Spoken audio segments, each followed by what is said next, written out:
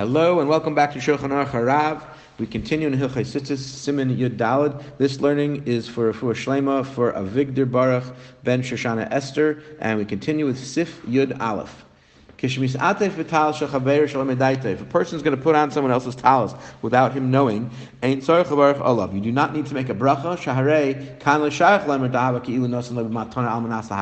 Here you cannot say that he's giving you the talis on condition that you return it and it becomes yours as a gift while you're using it. The guy doesn't know you're using it, so you can't have in mind that it's a matana. If you want to make a bracha, you're allowed to make a bracha, you just don't have to. As the Alter Rebbe explained earlier in Sif Vav, Ches, and Tes. Sif Yud Beis.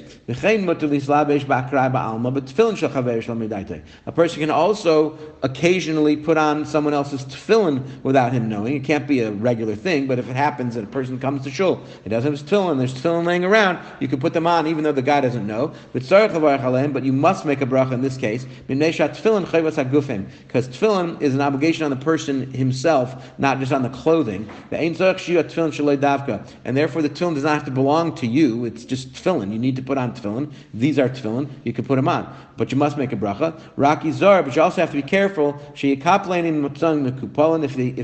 upon them and they're wrapped up nicely, put away in the bag. When you're done with them, you have to put them back the same way you found them.